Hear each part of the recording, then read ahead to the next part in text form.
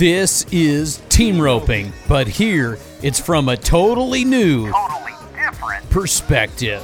It's time to train your brain and start thinking out of the box.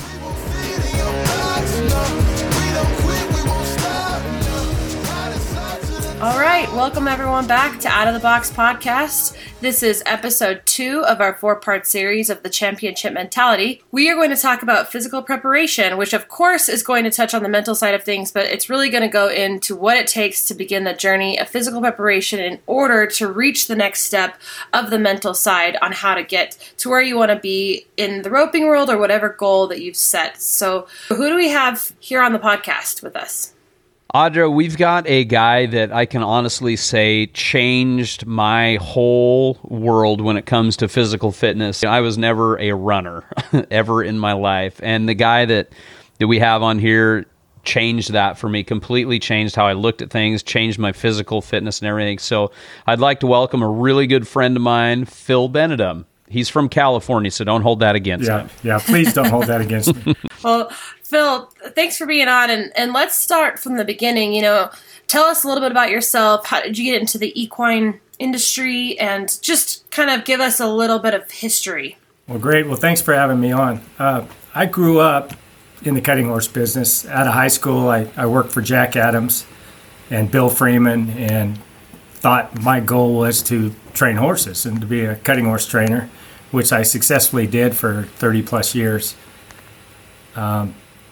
Through that, I placed big into baseball. Baseball was my sport. Running was not my sport at that time. It was definitely baseball, and I thought that that's where my future was. I did high school rodeo, team roped in high school, but decided that cutting horses is the direction I wanted to go. So one of my best friends, Andy Adams, was Jack's son, and we grew up together, and he, of course, I kind of hung out with him and ended up starting 2-year-olds and getting into the cutting horse business. So that's how it started. So I want to jump in here a little bit. And so Audra, with your coaching background, when we talked about people we wanted to have on this show, Phil, you've also on the coaching side of it, you have a son that wrestled in Iowa. You've coaching baseball, all kinds of sports. Talk to us about your coaching background too. Yeah, Drew, I was lucky enough. I really love coaching people and coaching kids. Started out coaching junior high baseball for 6 years. Loved that. Loved to get the kids from that, teaching them what they needed to do to get to the high school level. Once I did that for a while, the high school head coach asked me to come up and coach the JVs, which I did 1 year and then went on to assist him for a year, and then went on to coaching the wrestling coach. My son's senior year asked me to come in the room and help him as an assistant wrestling coach, which I did wrestle in high school. Never coached it. Very hard sport to coach, but just intrigued by it. And as you know, Drew, you wrestled. If you can wrestle, you can do anything in this world. And to watch my son go through there, I didn't coach my son. I coached the beginners and worked on, my job was the weight room and conditioning of the athletes. And we had 4 of them go to the California State tournament that year. So I was really proud of that. But wrestling, as far as coaching it, I couldn't go and hang my shingle and say I'm a wrestling coach. That's at a whole nother level, but it was great to learn it and to be a part of it for sure.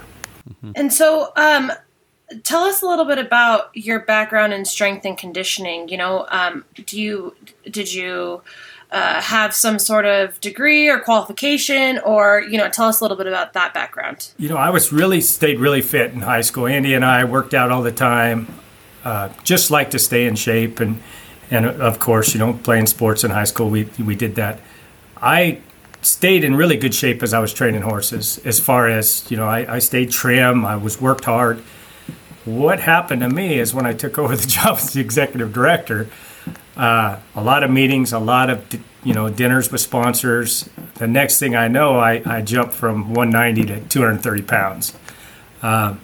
Very heavy.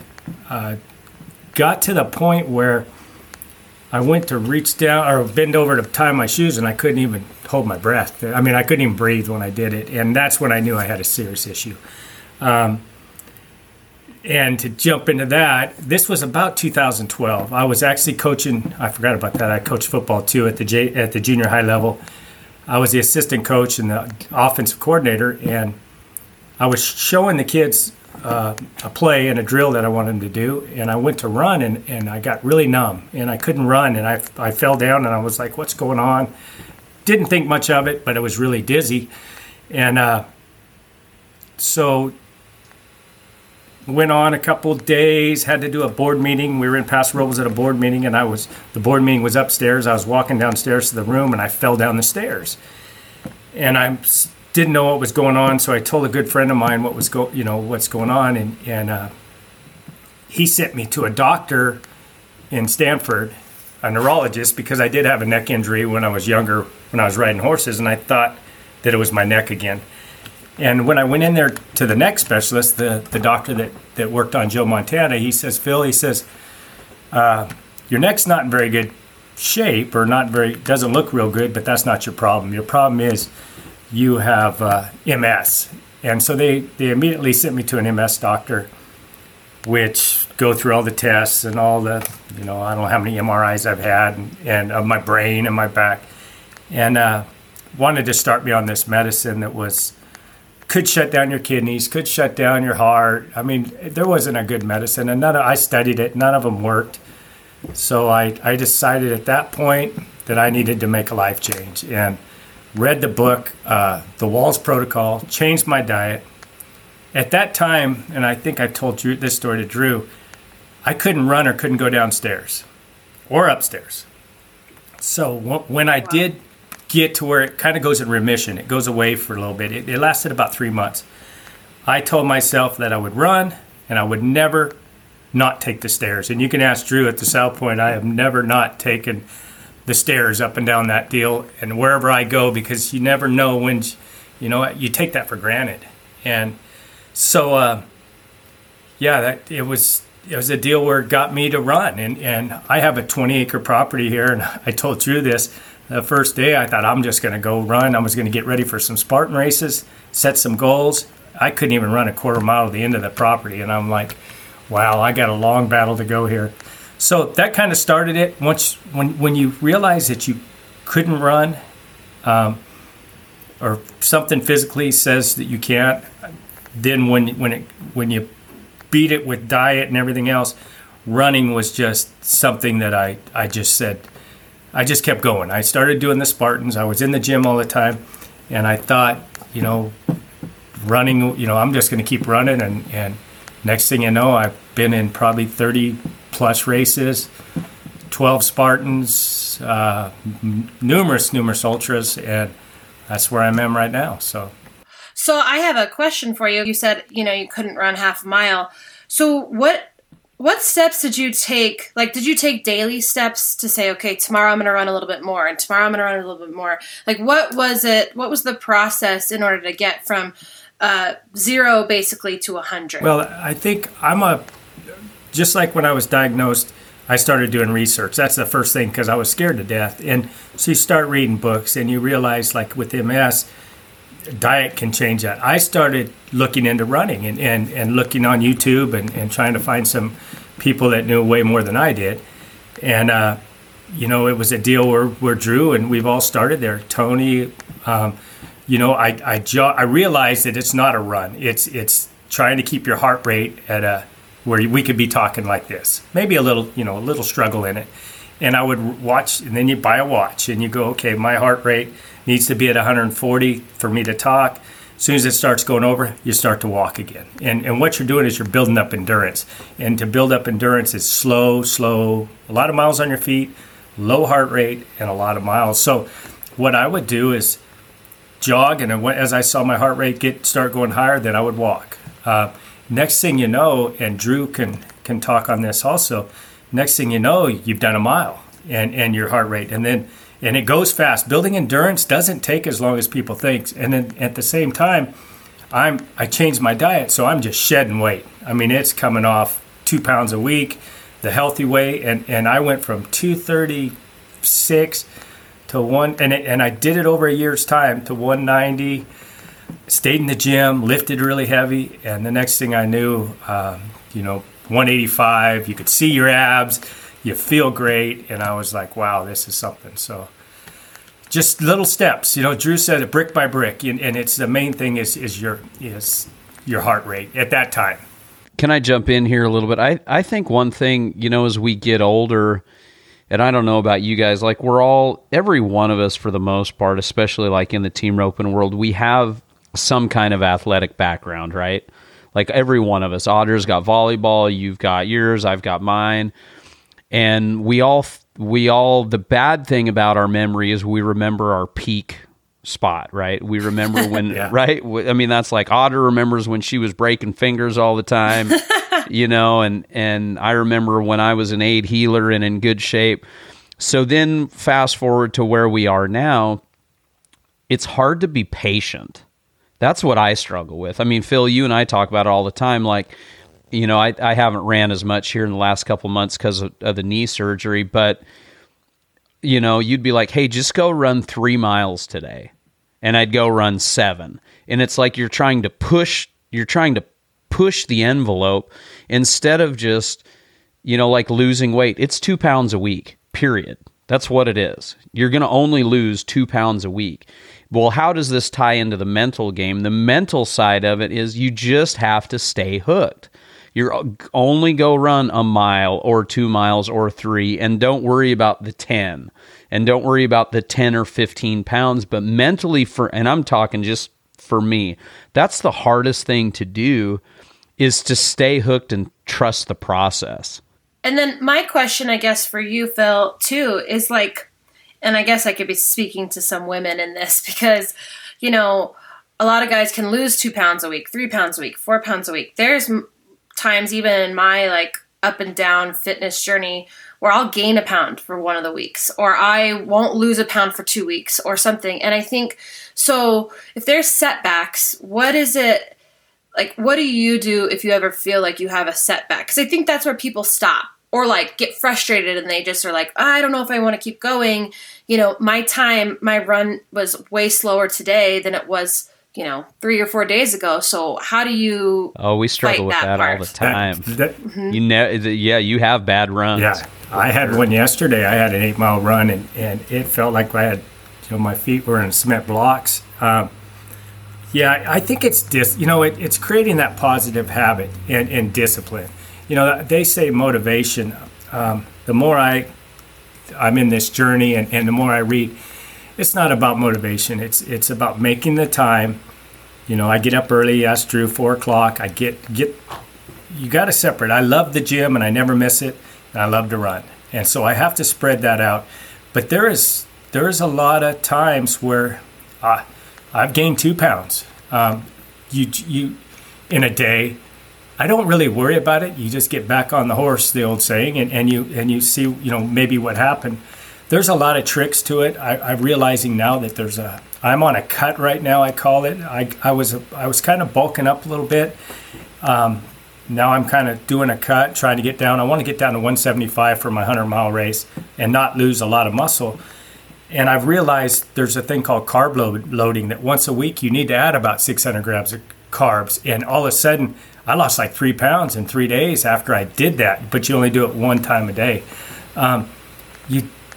There's always obstacles, and and you got to. I'm older, so it's a little harder. I'm 58 this year.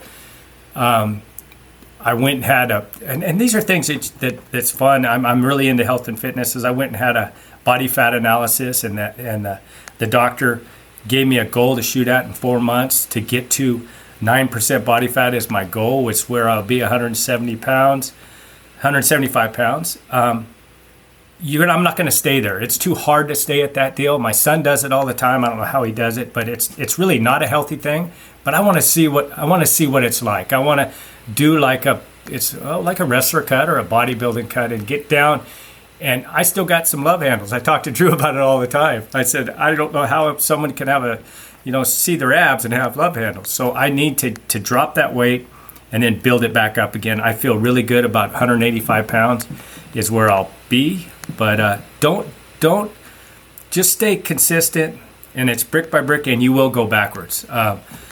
Dru and I have talked about it. I'll have a run where I'm all happy. Hey, Dru, I held a 7:10 for 45 minutes, and the next time I can't hold an 8:30. It's just things we got to battle through, but we just can't get discouraged and just stay forward, stay on your plan, and it will work. It will work, I promise. Well, and something, a lot of people don't know, I did a fitness competition in 2016, and my sister is a bodybuilder, and and she's very consistent, but so I did it the wrong way.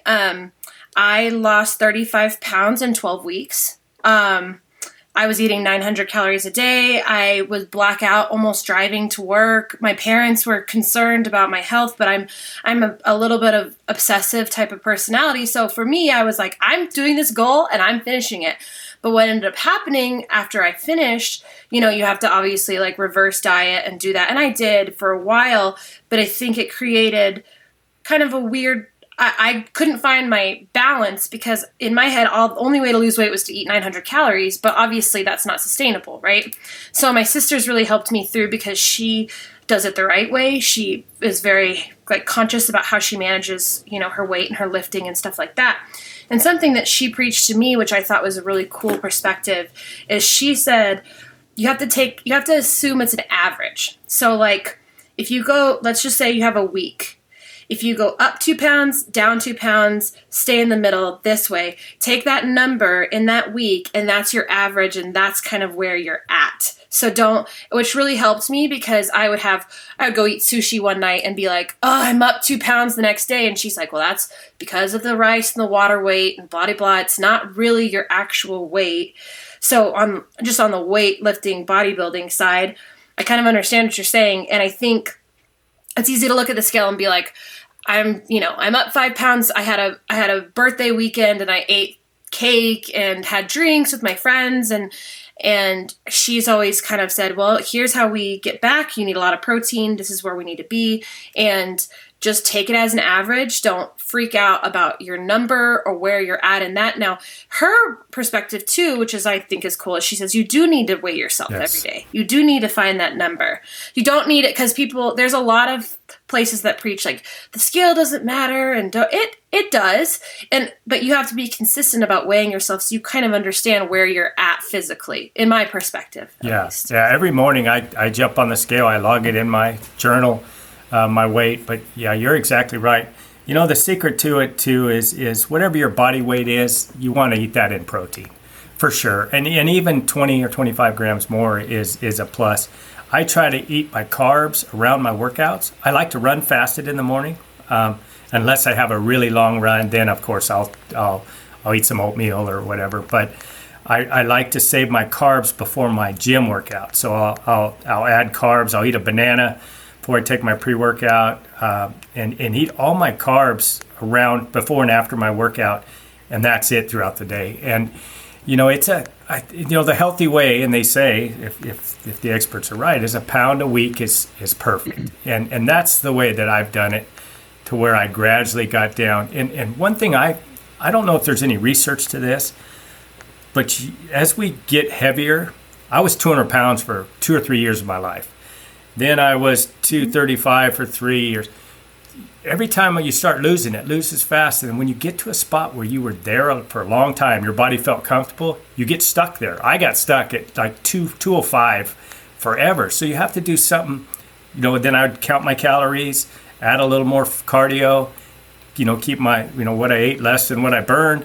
And then it would kind of come off again, and then you'd hit another spot. So don't be discouraged when you hit those spots, because I think it's where I kind of noticed, because I do journal and I log, it's where I was at a weight for a long period of time is where my body said, okay, hey, we're comfortable here. We've been here for a long time.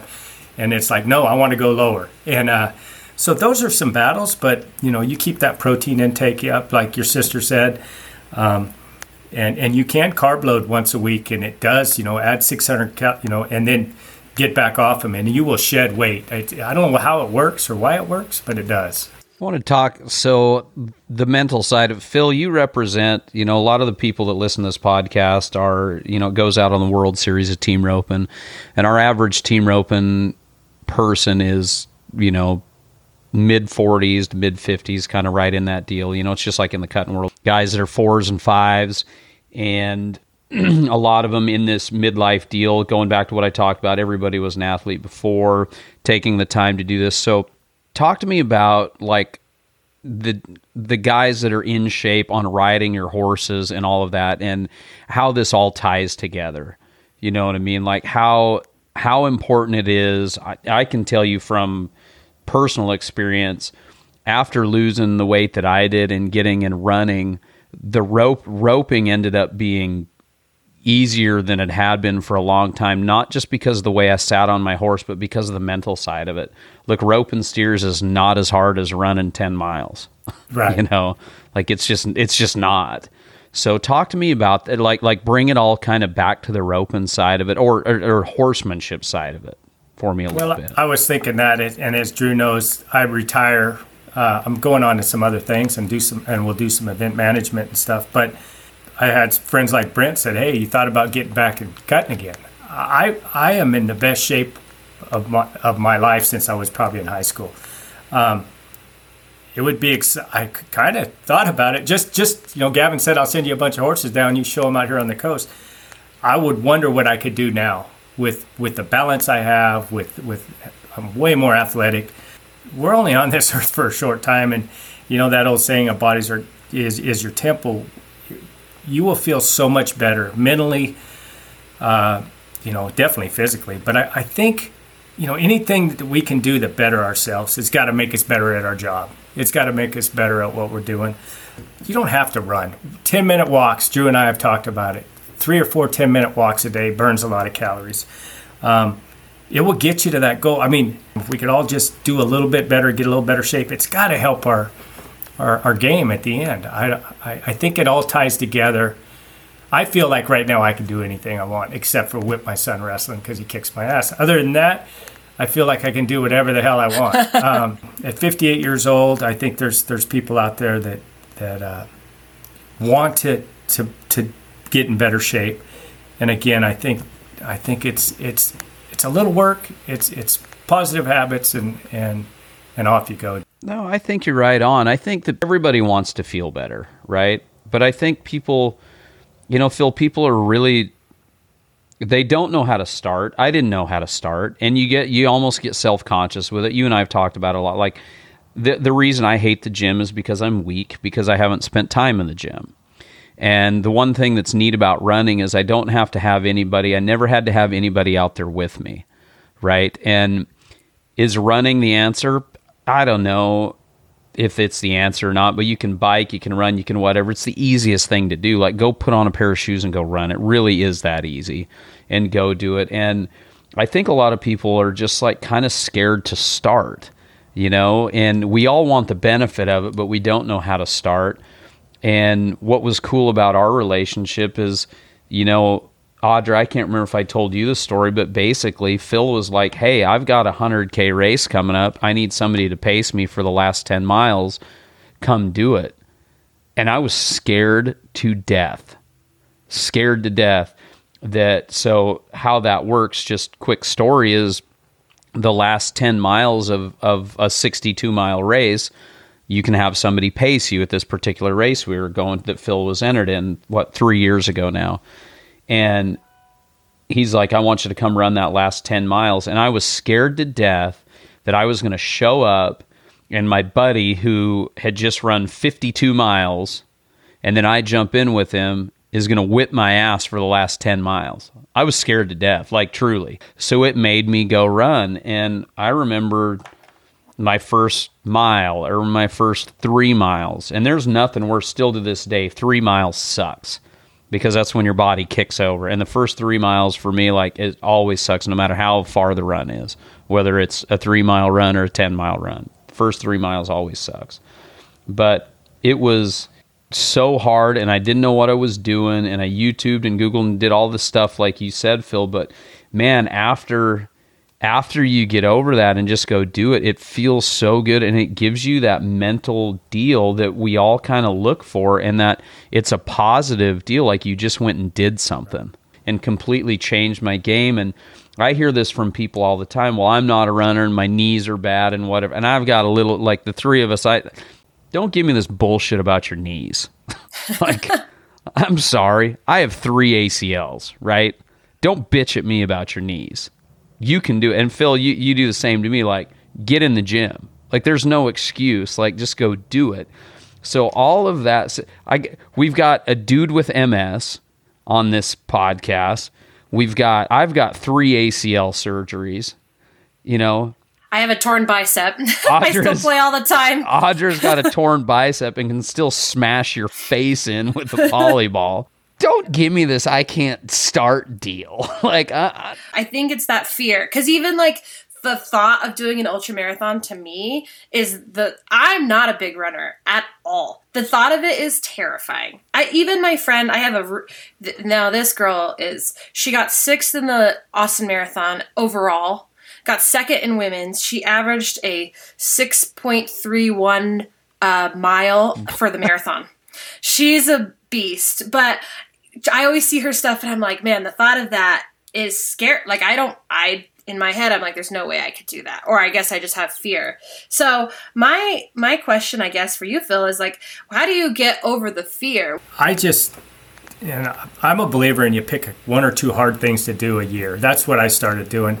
And what I did with Dru is I said, hey, Dru, I kind of forced Dru to come do something. I knew me just saying, Dru, let's go, you need to do this wasn't going to work.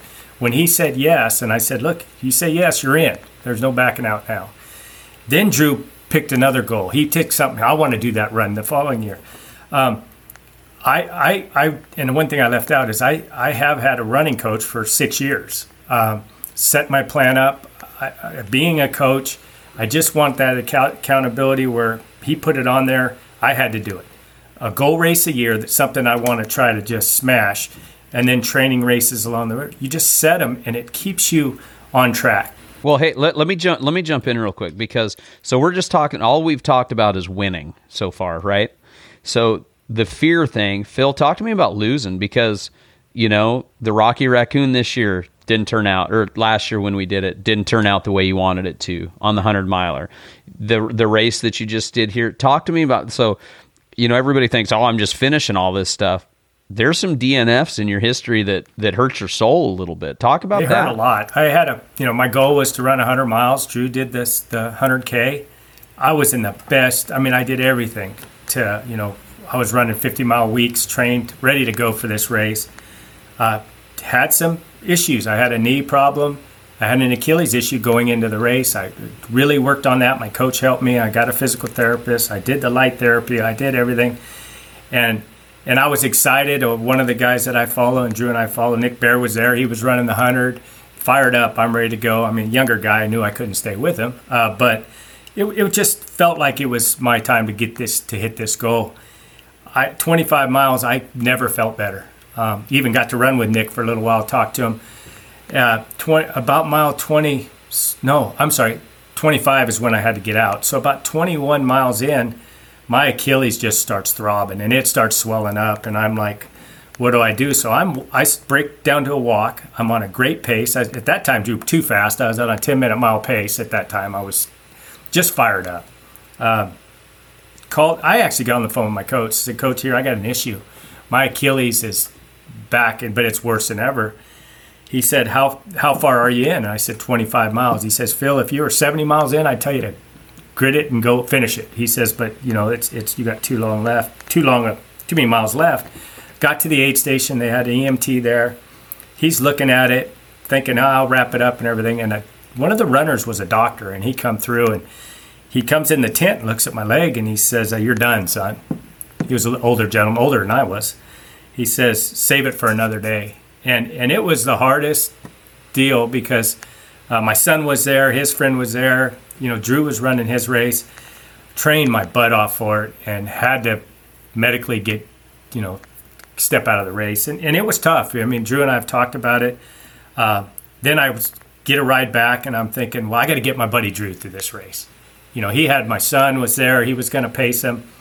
I was telling Dru when he gets done, he should pace me the last 10 miles after he did 62. I don't think he was in on that. But you fail a lot. I'm getting over the fear of it, but I'm not a fan of heights. I do the Spartan races. I did a lot of them and got very competitive in my age group. And the first time, and you see it in the wrestling room, the rope that's 30 foot in the air. I have no problem climbing up. I get up to the top of that rope, and I fixing to raise and hit the bell, and I look out there and realize I'm way up here. I froze. I'm on the top of a rope, 30 foot up there. They're telling me to hit the bell, and I can't get my arms off the deal. And I finally somehow do it, and then I've been sitting there for so long, I just slid down the thing. Rope burned my legs, my hands. Called my son afterwards and said, "You got to teach me how to climb this rope a little better."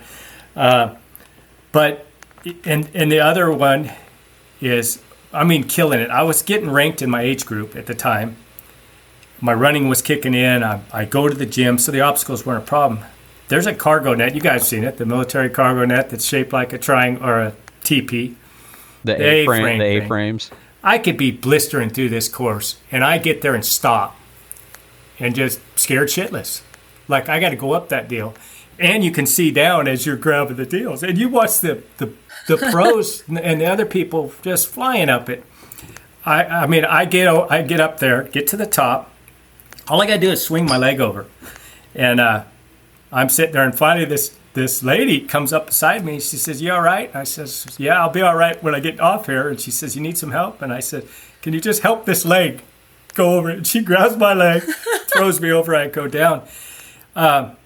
Anyway, and I wear the bracelet all the time now. I read a book that's called The Obstacle is a Way, and we're going to run into obstacles all over. Now I look down at that thing, and I try to run through the obstacles. I can fly up that cargo net right now, and still a little scared, but I do it. And it was all in my head, but, failure, we're going to fail. I took a shot at, I'm losing weight, and I took a shot at deadlifting 450 the other day. My best is 475 at 57 years old, and I was just kind of working my way back up, and I failed. There was everybody watching, and they're all cheering me. I failed, and it was hard. It was hard because I've done that weight. So to me, it's just an obstacle. It was just a bump in the road. I could do that weight if I was gaining weight and getting stronger. I'm cutting weight thinking that I am going to be able to lift something that as you cut weight and get a little thing, you're not going to be as strong. You don't see any power lifters that are 175 pounds. They're all 300-pound guys that can just, big, strong people. So, don't be afraid of those obstacles and run into them. It's going to happen. Well, and I'll tell you, I guess, a little story. I coach volleyball. I'm a high school coach, and we were in the quarterfinals of the state tournament and playing against a team who their best player was in the hospital, so she was sick. And the first two sets, we beat them like 25-9, 25-11 or 12. So I'm thinking we're going into the third set. I'm like, okay, we're going to win this. We're going to move on to the semifinals of state. Everything's going to be fine. Well, my girls started to, over time, lose points. And we were playing a small school, Hot Springs, Truth or Consequence, New Mexico, which is like Hot Springs. And so a lot of those small school girls are they're pretty mentally tough. A lot of them are farm kids, and they, they don't get the option to not be. And I coach in Albuquerque, and I got city kids, and it's just a different world, as you guys know. It's just different. Not good or bad. It's just totally different. So I'm trying to manage my kids and the few that are really crumbling, and I don't have a deep bench, so they call it a reverse sweep, which means they beat us the next 3 games. And in the 5th set that goes to 15, we were up 9-2, and we lost.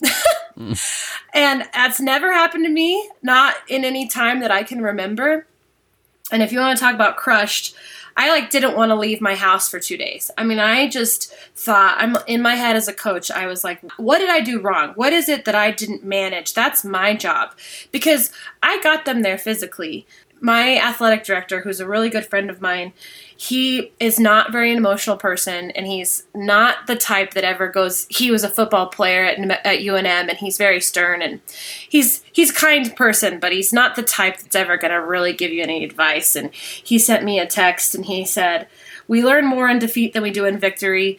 You're going to learn a lot from this, and you're going to question everything, and next year you're going to be ready. True. And I will actually say I felt, and after thinking about it, I'm not going to put all the blame on me. However, I felt a little complacent. I just thought, oh, we're just going to fly by this team. Let's move on to the next team. Kind of what I preached to my kids to not do. And in my head, I had already switched the button off. And so I now feel like coming into the next year, I've got a little bit of fire that I've kind of lost as a coach, because I was like, oh, it's fine, kind of this ego. I've won this many games. I've done this much. And my ego got in the way of progress. And I feel like this really did teach me a lot. But obviously during the time, I was completely devastated. And as the kids were, my seniors were obviously crushed. And that's just how it goes in high school sports, as you know. But as a coach, I was like, what? I have definitely had to reevaluate everything based off of that, failure. I had a quick story. The first year my son made it to state at 165, he's a three-sport athlete, so he didn't focus just on wrestling. Really good football player, really good baseball player. His sports overlapped each other, and he gets to state, and he's the last qualifier. And in California, it's not broken up into different regions or anything. To make state, it's one of the toughest places because a small school has to go up against, it's one state. It's not Division 1, 2, 3, 4, 5. So he gets in the 12th spot or whatever the bottom spot, which means he's going to wrestle the number one guy his first match. We've seen the kid was from Clovis, undefeated. He was a senior. Chance was a sophomore. And Chance, he comes to me and it was the first time he said, Dad, I'm scared. And I said, scared of what? He says, don't think I could beat this guy. And I said, you know what, son? I said, I don't either. I said, but go rock his world. I said, you have nothing to lose here. And I said, he is going to expect you to come in timid. I said, so you have nothing to lose. He's the number one guy. You're the bottom seat guy. Get after it. He went into that match. Now, he lost for sure, but he took him down. The kid was kind of playing with him, and Chance took him down. I mean, double leg, the prettiest double leg, takes down the number. The kid kind of crapped his pants. He was like, holy shit. And then it was a matter of round 2, he ended up pinning Chance. And he come out, it was the first time he kind of had tears. He said, I didn't win it. I said, yeah, you did.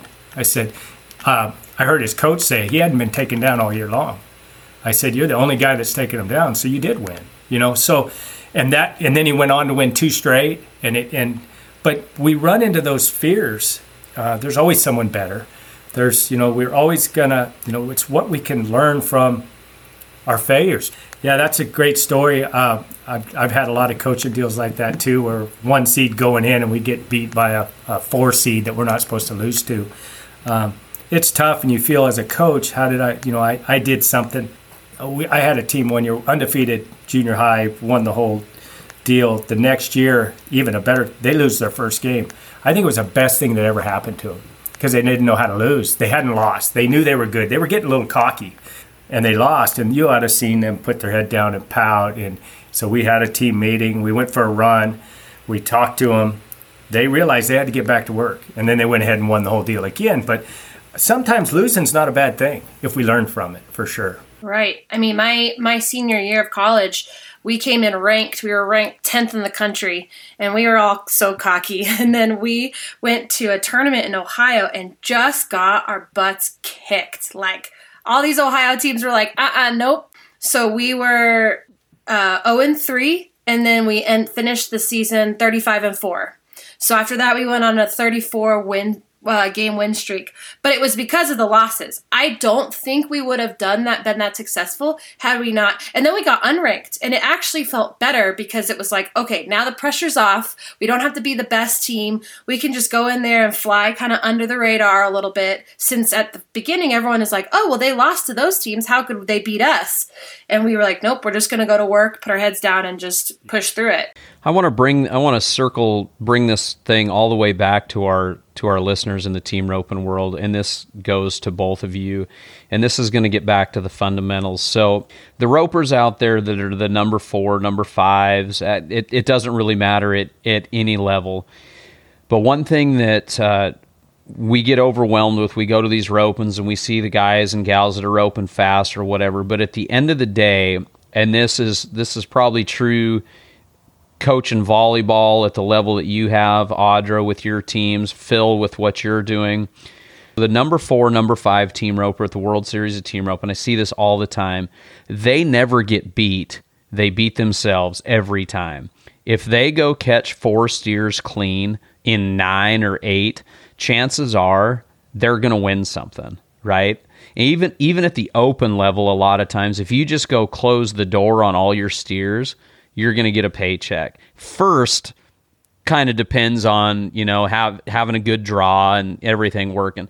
But placing second, third, fourth, fifth in every roping is nothing more than just doing your job. Phil, when we go to these runs, it's the same thing. That was the biggest takeaway that I had after 1,000 miles in 2021.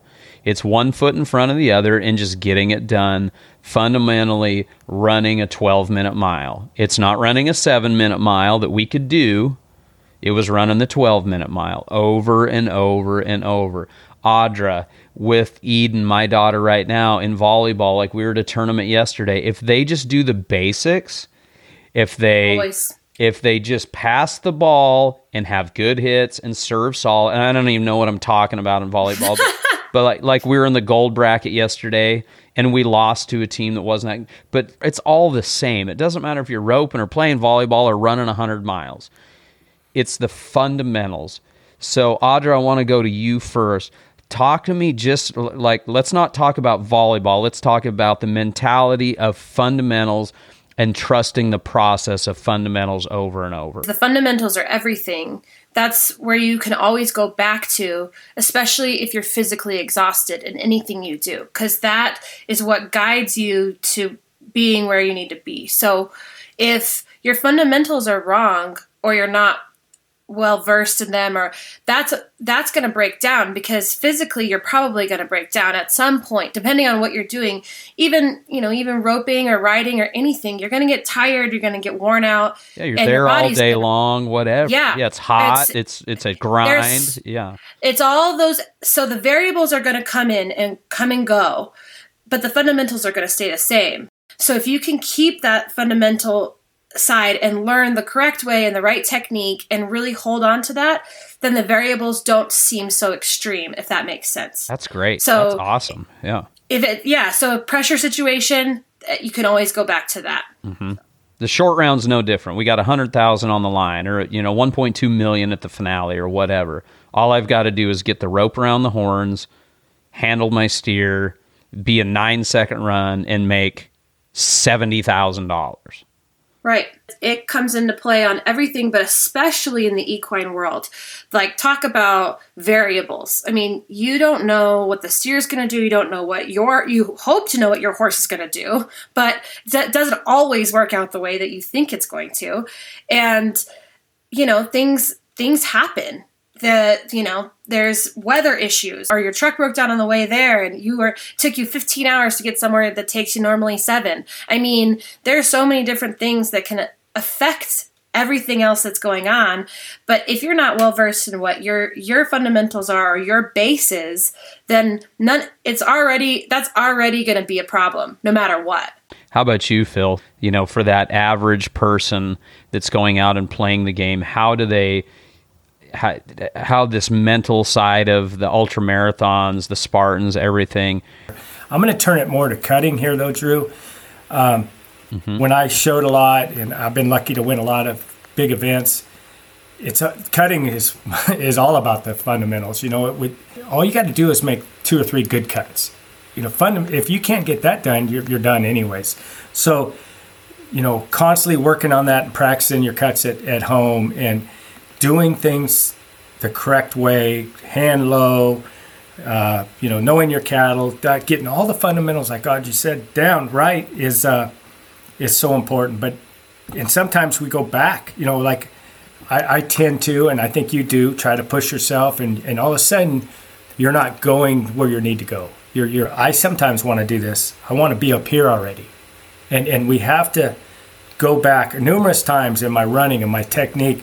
I got to go back to fundamentals. I'm running too fast. I'm breathing out my mouth. I'm supposed to be breathing out my nose. I need to slow down and get back to fundamentals. Then I start making progress again. I just thought of something that I don't guess I've ever even thought about it like this, but I didn't mean to step on you right there, but we forget the fundamentals. We forget how long it takes and how hard it is to build that one fundamental. It's called fundamental, so this is like a paradox. We call it fundamental, so we're like, oh, that's fundamental, right? Does that make sense? Like, that's easy. Mm-hmm. Well, it takes longer to shape that thing, whether it's your stride length in running or I want my first swing always to be down and outside the right horn every time. Well, as we get roping faster as a header, we'll cock our swing over a little bit more because we're going to reach a little bit further. So we skip that. It's like, I've got that.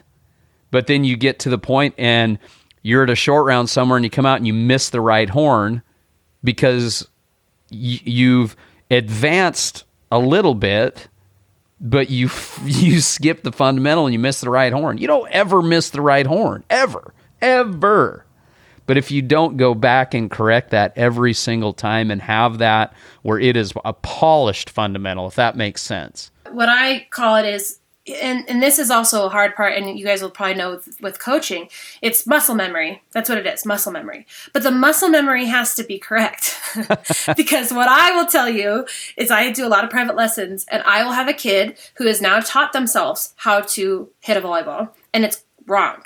But the problem is I have to reverse the muscle memory of old that they were doing, swinging a rope and they swing it wrong. And sometimes, there's a lot of ways to skin a cat. So sometimes I'll just work with it and try to manipulate a few things and not try to really redo the whole thing.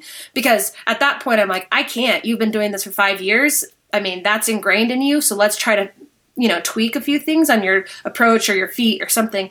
But if you can get the muscle memory correct, that's where you're in a good position and you're in a good spot. Because then you're not having to think about, where do my feet go? Where do my arms go? Where do my body go? And then you can really go to the next step, which is a more advanced volleyball. Okay, what is the other team doing and where do I need to adjust? Because now I don't have to think about what my feet are doing. I already know what they're doing.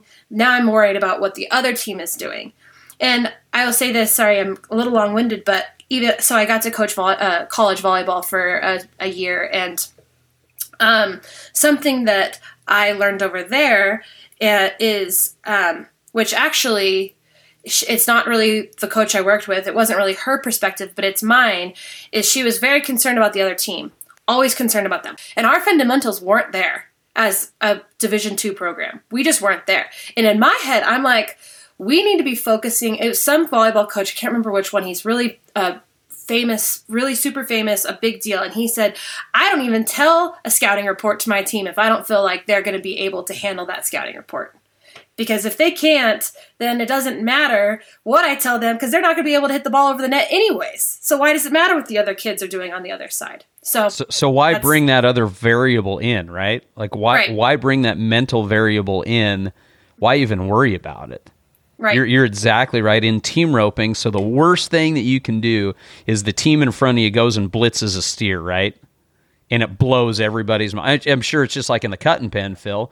Guy goes out and marks a 75. And you're like, oh, man, I gotta go freaking, like, kick to win this deal. And then you go completely, run by one, because you're trying to expose your horse to be a 76, when all you needed to do was just go show your horse and be a 74 and play second or advance to the final or whatever. It took me a while to learn that, Drew, training horses, because I always wanted to win. So when I was in the cutting pen, and I learned something from Tim Smith, a good friend of both of ours. We were at a weekend show, we're both hauling, and he I'm turning back for him, and as he rides by, he says, "Phil, what's been marked?" And I said, "A 75, 74, and a 72. He said, "Well, they pay 3 monies. I'm going to go in there and get that 3-hole." And I said, just that confident. And if it all works out, I'm going to win the cutting. He goes in there and just stays with his fundamentals, makes good cuts, doesn't try to win it that day. He doesn't have the best draw. Where does he go? In the 3-hole and gets a 3rd place check. That's when I started thinking different. It was the best learning experience from a legend, from a Hall of Famer. And he didn't even try to tell me. I just went, that's his thinking. That's why he is so good, and why I win 1 and then lose 3 and don't get a check and then get set. I'm so inconsistent, and he's consistent, but his thought process was totally different. I think it's good stuff. Clay O'Brien Cooper, and I'm going to paraphrase this. I can't remember where we were at when he said this. It was sometime in the last 20 years when we were doing a video shoot or something. I just remember it sticking with me. So Clayo was the king of, saying, hey, just place along. And one thing that he said is like, so whatever you think, you're pushing hard, right? And this goes, Phil, this is perfect ultramarathon mentality, okay? Here's Clay O'Brien Cooper, arguably the best healer to ever live. Is like, hey, don't be at 10. Back off to 8 when you compete. And then do exactly what Tim just did. Yeah. Tim won the world this year, right? And I mean, still has it, yeah. Yeah, how old is Tim Smith? 65, 66, 67, somewhere in there. Yeah, he's the open world champion this year, by the way. This guy that he's talking about is wasn't badass. Even close. Yeah, wasn't even close. I mean, killed him on MVP. Anyway, so this guy's legit that he's up. But so that's what Tim did, is he backed it off to 8 or 7 even. You know what I mean? Like 1 to 10, 10 being red line maxed out. We're gonna go kick their ass, and he backed it off to 7 or 8. Went out 1/3.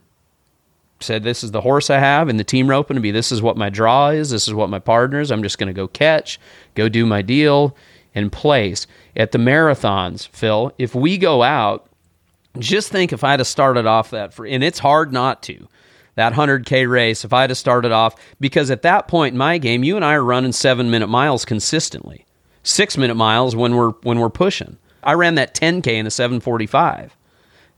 6 miles at a 7:45 pace when I was, that's, to me, that's my 10. If I'd have ran that 62 miles at 10, you'd have died. I'd have died. I would have died at about mile 10, right? Well, and I'll say this in a mental side of things. So what I tell my kids when they're serving, a lot of times, especially if it's their first serve, and they're going back to go serve, I say 50%. I just need you to go. put. So I don't tell them, don't miss your serve, because that's immediately they miss their serve. Yeah, you can't say I'm like, that they've learned in psychology, if you say don't do something, most of the time, they're going to do it because it's in their head. They're like, oh, God, I can't miss my serve. Yeah. Coach told me not to miss my serve. Instead, I say, I need it 50%. 50%, let's do mid-court. And so then it gives them a goal. Okay, I'm going to take some off of it. And then I'll say, okay, so let's do 75. Let's work it back up. And then sometimes if we're up a lot, I'm like, 100%. Rocket. Let's see what you can do. Let's push the envelope. Yeah, if you hit the net, whatever. It doesn't matter. And then they look at me and I'm like, well, we tried. Yeah. I'm never going to yell at them for doing that because I'm directing what I think they should do. And that's more of a mental thing because serving is the only thing in the sport of volleyball that is an individual part of it. The rest is all team. But once you're back to serve, it's only on you. So that's my way as a coach managing the mental side. But yeah, you can't go back there and do 100%. 99% of the time, those kids serve as hard as they can, that it will hit the back wall and we'll lose the point. Maybe the 8 out of 10 or the 50%, and then you can work your way up at least. That's awesome. Oh, guys, I think that it is so cool that this podcast, Audra, was a great idea because everybody that ropes has another side. Everybody, whether it's their golfing or whether they're business, whether they're doing what Phil and I have done with the running and what Phil's doing. And where I'm at in the running right now, I've got to start back over. I had knee surgery a few months ago, but I know that if I do 3 miles and do the program, Phil, like we've talked about, that I'll get back to that. And it's not just about the running and the weightlifting, because now when we go to the rope and pin, that mentality creeps into other places of your life, you know? Now when I go rope, it's like, let's just get through this run. Let's just let the steer be what it is. It is what it is. And oh man, we were just an 8-second run, and then we put 3 or 4 of those together and they pay us. And all of a sudden, it's like, oh my gosh, my winning has come up and I'm not having to force it, you know? It all ties in. It doesn't matter if it's roping or running or playing volleyball or whatever, you know, this mental side of it and doing these other things that are a little bit harder and are a little bit uncomfortable. But when you do them and we put it all together, it's going to do nothing but help your team roping. Yeah, and Drew, if we stay, no matter what we're doing, team roping, if we can stay consistent, you know, that's where I think my strength is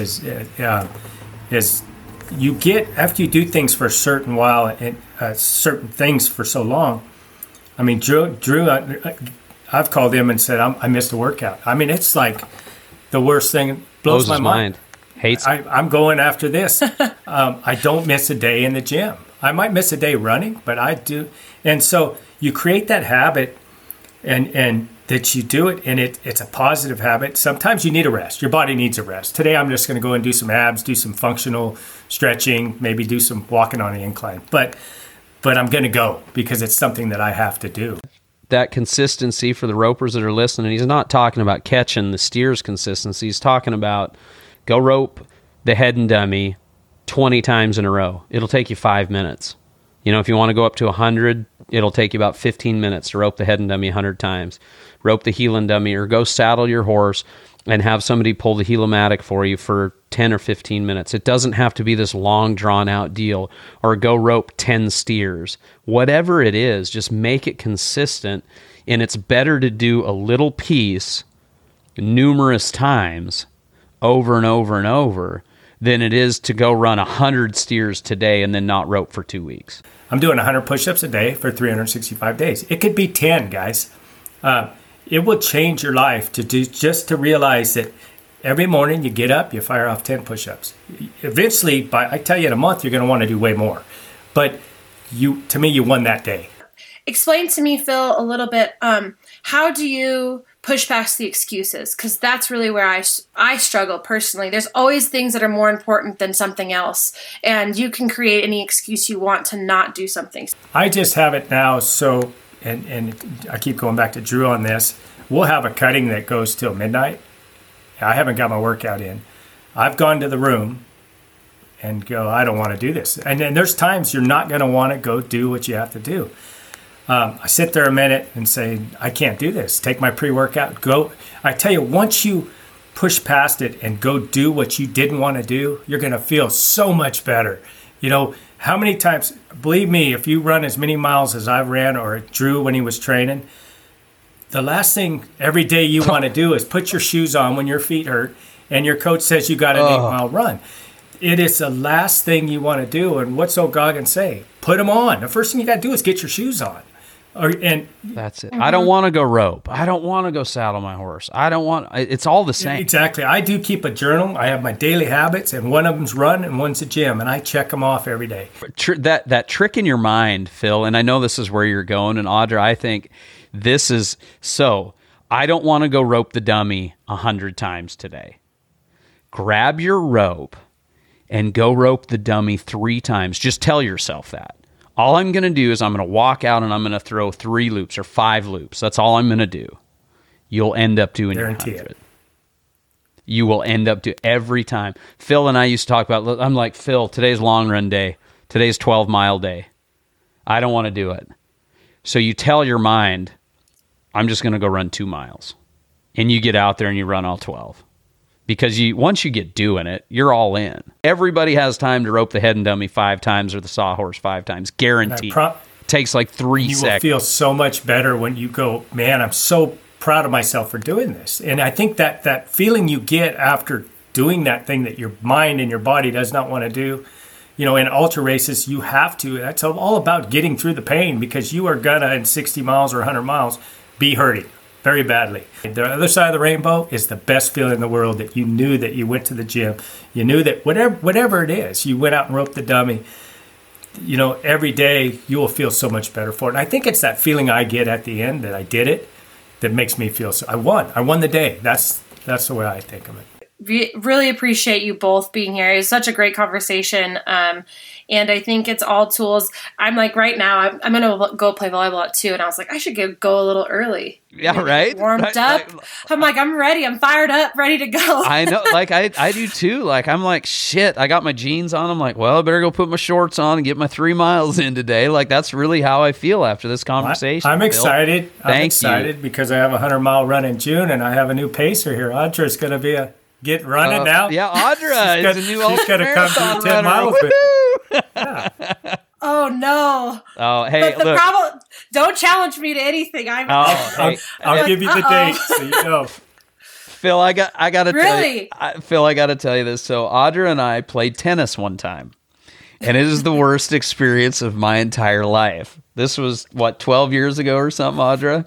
Yeah. And I'm like, this chick ain't gonna whip me, and Audra's like the nicest person in the world until you walk on a court, and she's the shits, like ultra competitor, and it was the worst. Like, so she would do just like what you did with me at the ultras. If we talked her into it, she'd be all in. She would be all in. I probably will. You like, I think we should. We'd be like, oh, I hate this, and just grind it out. I just know she would. She has time. Uber she has competitor. 2 months to train to get up to 10 miles. She can do it.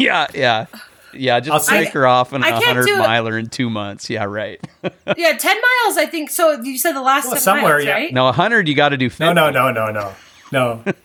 You can do, at 50 miles, you can have as many pacers as you want. You can have 1 or you could have 2 or 3, but I think you're definitely the one to finish the last 10 with me. The pacer's job is like Mike Tyson's hype man, like your little John. You're like, you got it, Phil. You the man. You got it. You only got 10 miles left. Come on. Don't have Dru patient. Dru's the worst.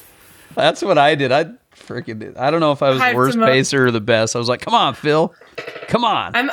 I'm a great hype woman. If anyone has ever watched me coach, I one of the things I'm known for is jumping about 10 feet in the air when my kids do something great. I'll wear heels and I'll jump as high as I possibly can.